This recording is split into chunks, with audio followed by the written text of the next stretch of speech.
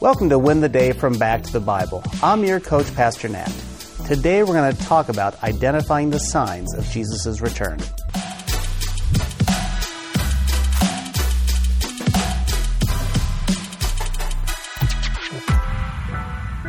Today, you can't go to a church or attend a Bible study without hearing questions about the return of Christ.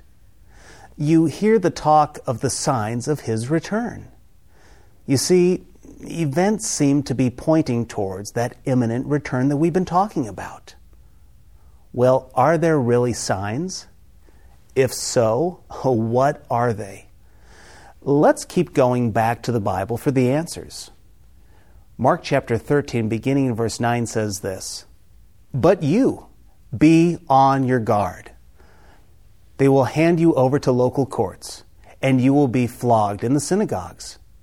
You will stand before governors and kings because of me, as a witness to them. And it is necessary that the gospel be preached to all nations." Did you hear what Jesus just said? He just mentioned one of the signs of His return. It's the preaching of the gospel to all nations. Thanks to the faithful missionaries who carried and continue carrying the gospel to the remotest parts of the world, this is being fulfilled. Thanks to ministries like Back to the Bible, through radio and digital tools, the gospel is going where it has never gone before.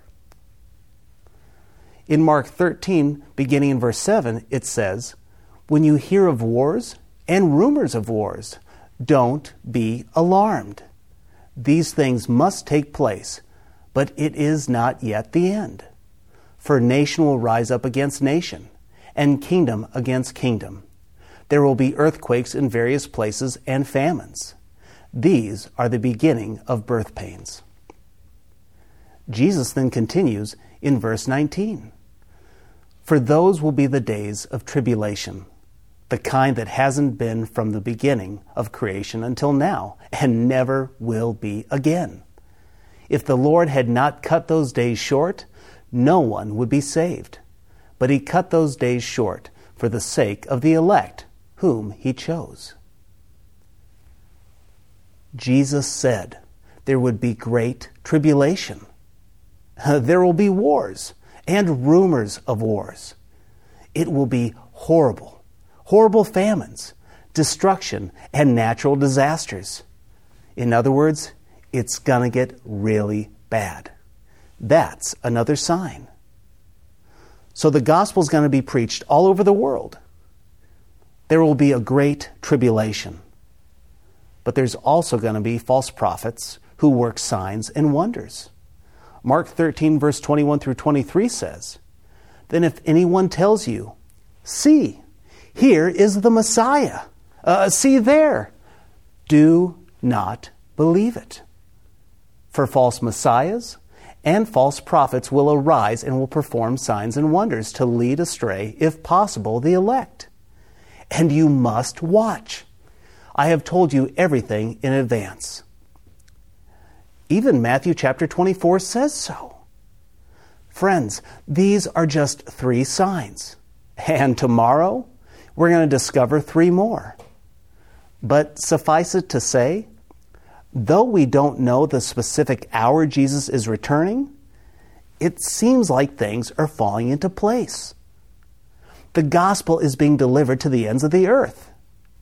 There are constant natural disasters, wars, rumors of wars, and even famines. Today, we find many miracle workers who are leading people astray. So, what should we do because of these realities? Don't get distracted. Push on. That's my challenge for you today. Keep your eye on the prize.